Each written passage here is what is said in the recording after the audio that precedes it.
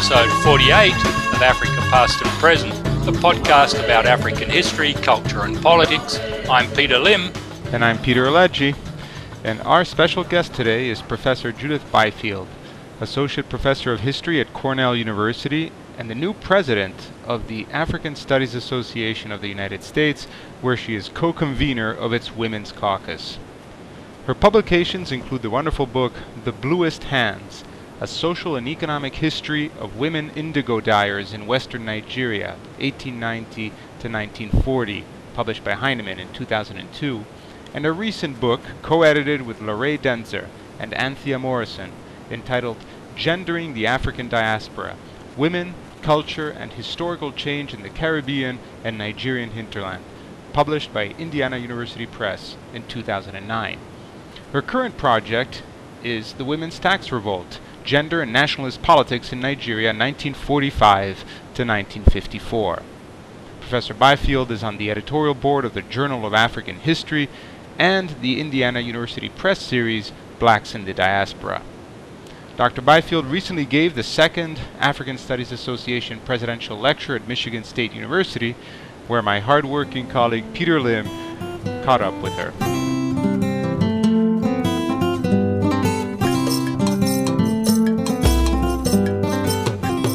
Our very special guest today is Professor Judith Byfield of Cornell University and the new President of the African Studies Association. Welcome, Professor Byfield. Oh, thank you very much. Can we start perhaps with a brief background? I was wondering how you first got into African studies. Well, I'm actually originally from Jamaica and did most of my growing up in the U.S. My family moved here when I was 10, and my father actually loved Miriam Makeba, and so I used to listen to a lot of Miriam Makeba in Jamaica. And when I went to college, I wasn't sure what I was going to do, but I took this art history course taught by Perk Foss, who was a student of Robert Farris Thompson, and absolutely fell in love with African studies. And then I took all these literature courses, and I remember when I had to figure out my major in college, the only thing I was sure of was that African and African American studies had to be a part of it, but in those days you couldn't actually major in those in that area, so I actually had to create my own major.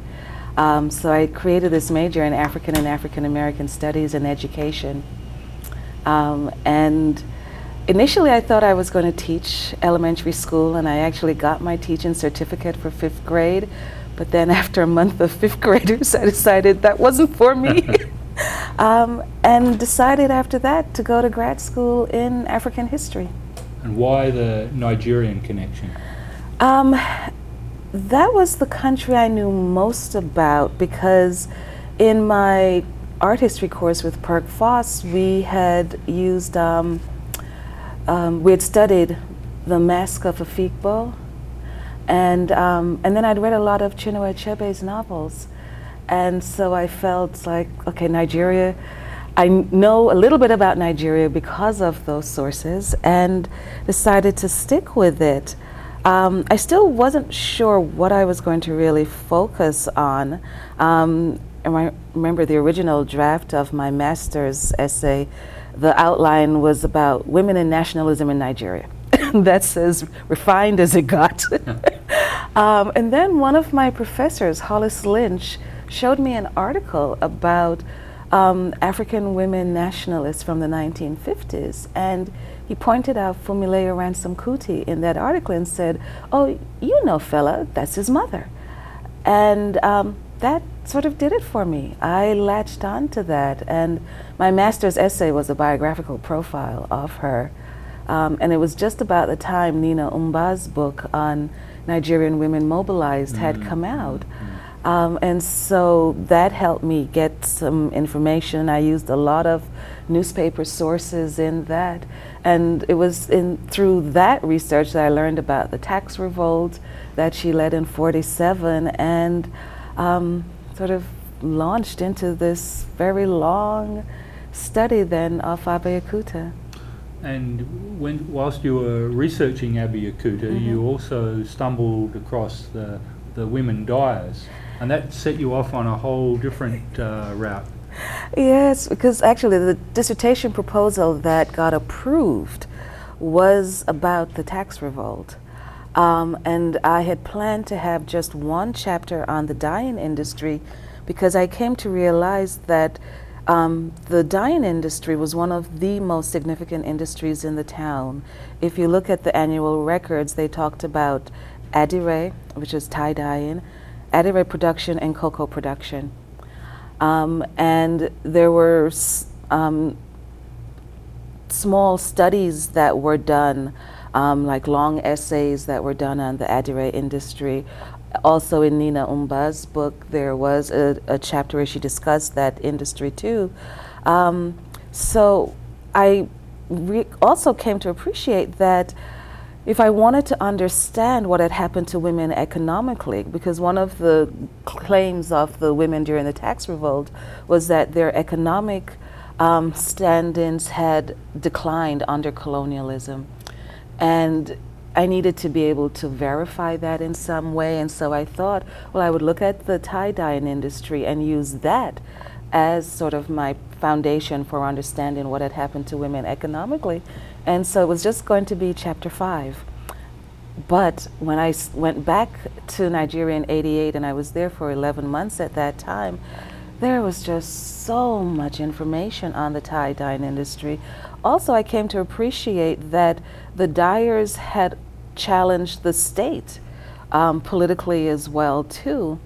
And so I realized that I had enough here for the dissertation, and I would come back to the tax revolt. So that's why the dissertation in the first book ended up being on the tie-dyeing industry. And it's such a wonderful book. It was published as The Bluest Hands, a social and economic history of women dyers in Abeokuta, Nigeria, 1890 to 1940, published by Heinemann in 2002 in their prestigious Social History of Africa series. And yesterday, when you gave the annual ASA presidential address here at MSU, and I'm reminded that this is the second podcast recording that we've made of a speaker at that series. Last year we had Charles Ambler, the president of the ASA, and this year we're honoured to have you. But yesterday in your address, which dealt with the women's movement and the tax revolt and other issues, you mentioned the tie-dyeing industry and indigo and cocoa and women artisans, and you were mentioning the changing patterns of land use that forced the dyers, I think, to stop using indigenous indigo. Yes, one of the issues really that led to the protests that the dyers launched against the state was that the Alake had banned them from using synthetic indigo and wanted them to go back to using natural indigo. And in this commission of inquiry that was done in 1936, they argued that the quality of the local indigo that was available had declined. Also, there just wasn't sufficient amount of indigo available, and there had even been an attempt to import indigo. I think it was from Cameroon. But the decline of indigo was related to cocoa production, because as more and more land was turned over to cocoa production, less land was available for indigo, because indigo was intercropped with foodstuff. And in fact, it was being intercropped these days, or in those days, with cassava instead of yam. And yam was grown on more fertile soil, whereas cassava was grown on soil that was of shoddy, or less fertile. And so the indigo that was intercropped with the cassava just wasn't as good as the indigo they had been able to get previously. And so for the dyers, that all of those factors together encouraged them to switch to synthetic indigo. And in the same Abeokuta region, we had the development of this strong women's movement, which you spoke about yesterday. And as you mentioned, this was the main thrust of your dissertation, which you're perhaps coming back to and now amplifying. And we look forward very much to the publication of that book. What was the significance then of this movement, and what was the role of Funmiloa Ransom Kuti, that, you know, from that stellar family of Abeokuta that gave us the famous musician Fela Kuti?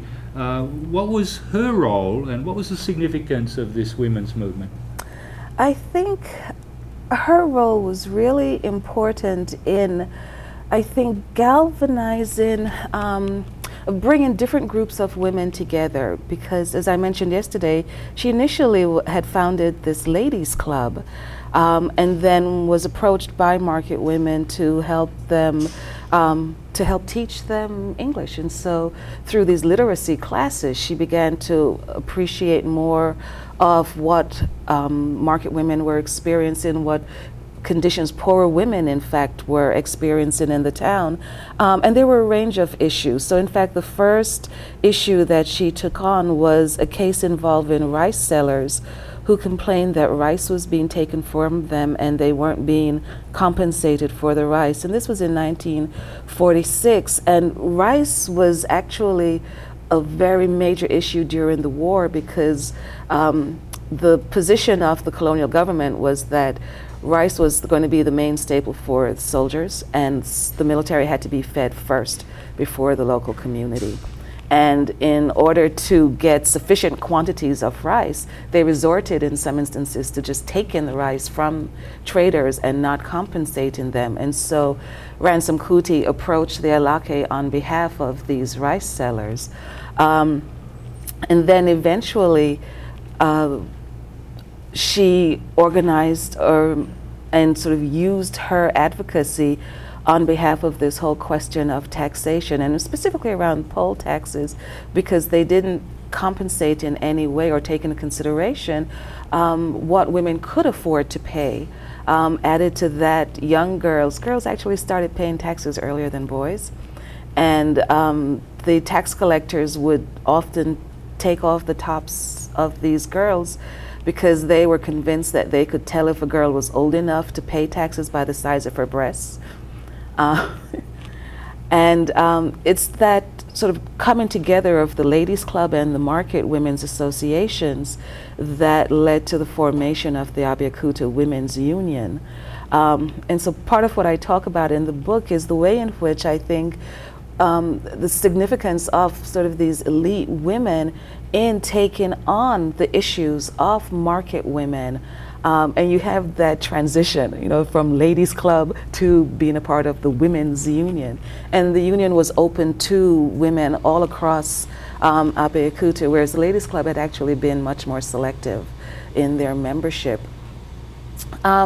The other thing that I think is so important that Ransom Kuti does, and part of this I think connects to her own engagement in the nationalist movement as one of the founding members of the NCNC, which was the main nationalist organization at the time, the National Council of Nigeria and the Cameroons.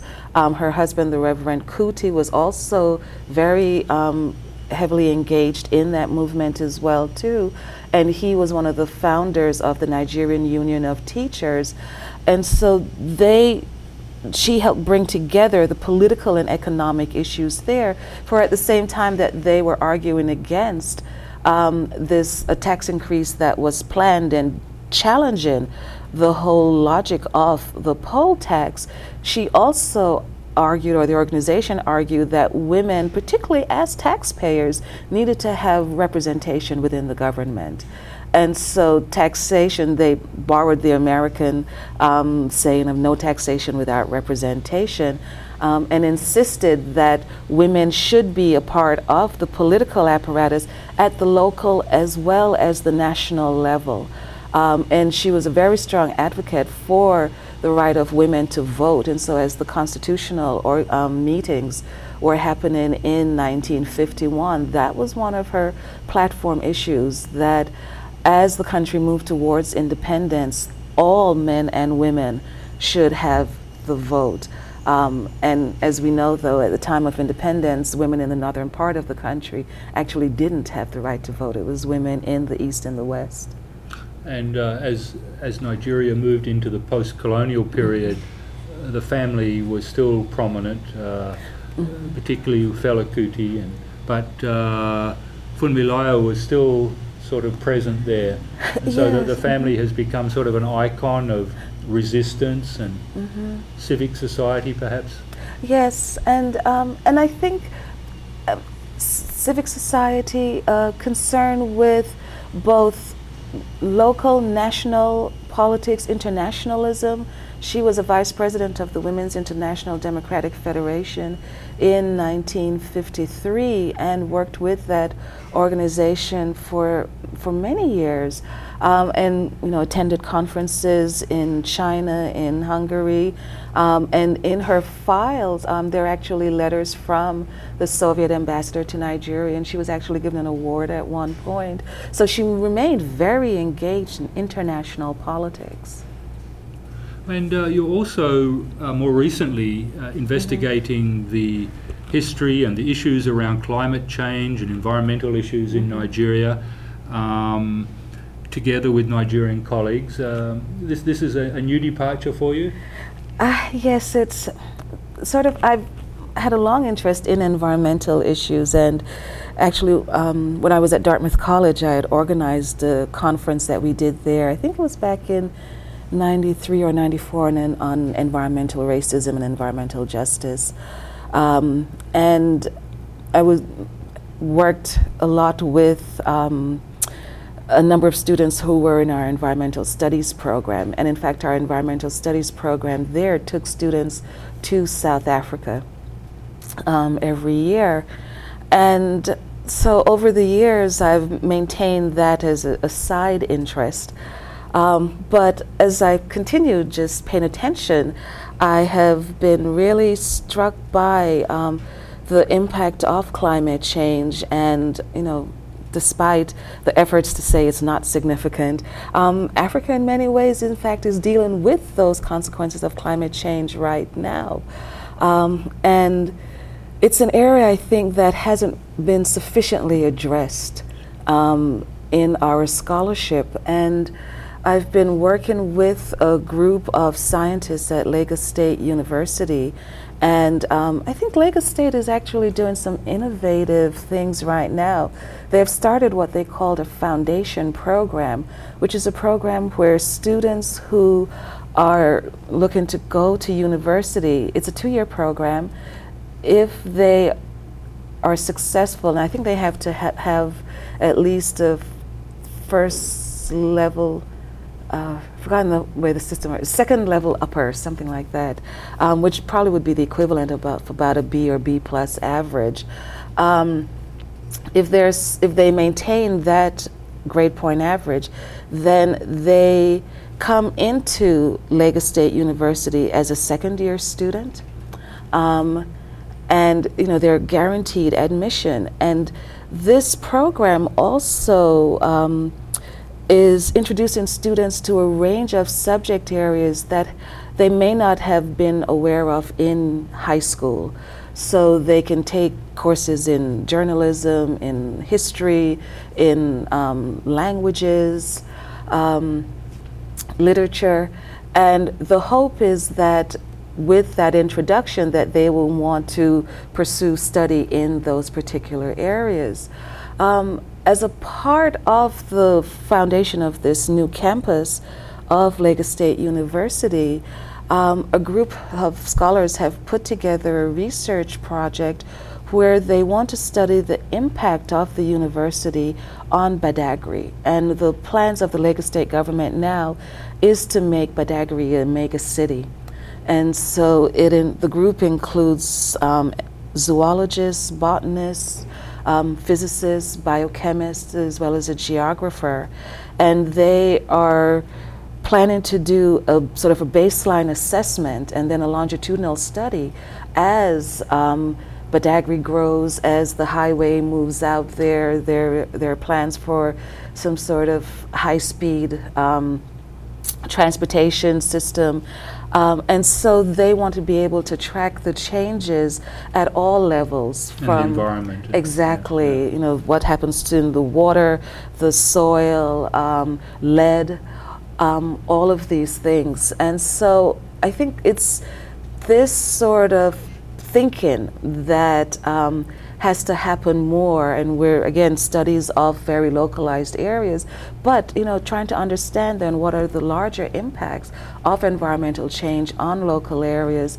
The other thing that I appreciate about what they're trying to do with this group is that it's they want to make it an interdisciplinary project, and so bring in social scientists as well, because I think this is the direction in which both our research and our teaching has to go, so that as climate change unfolds, we need to understand what was there before, the science of it, but also the social structures that contributed to the sort of decision making that in some ways encouraged climate change. And as we anticipate how to grapple with these issues. So we need to bring together the humanists with the social scientists and the scientists, I think, in tackling these issues. Really crucial issues for the future. And maybe just to conclude, the African Studies Association, what directions might it take in the future, do you think? Well, I think the association, and certainly my hope for the association in the future is that that will become a space where more of these conversations across disciplines, across fields happen, and where people who are involved in environmental studies are present in greater numbers, and are part of conversations with political scientists, as well as scientists. We historically haven't had a lot of people who are in the sciences in the African Studies Association. And so I am hoping that they will also see this as a space where they're welcome and where their work is also being, is being encouraged. And I think in general too, just having greater communication and dialogue between the sciences and the other disciplines is so crucial. And so we can become a place where some of the more cutting edge, sort of cross-disciplinary and interdisciplinary work around Africa happens. Yes, that interaction would be very mutually beneficial, I'm sure. Well, Judith Byfield, thank you so very much for speaking to Africa Past and Present. Thank you very much.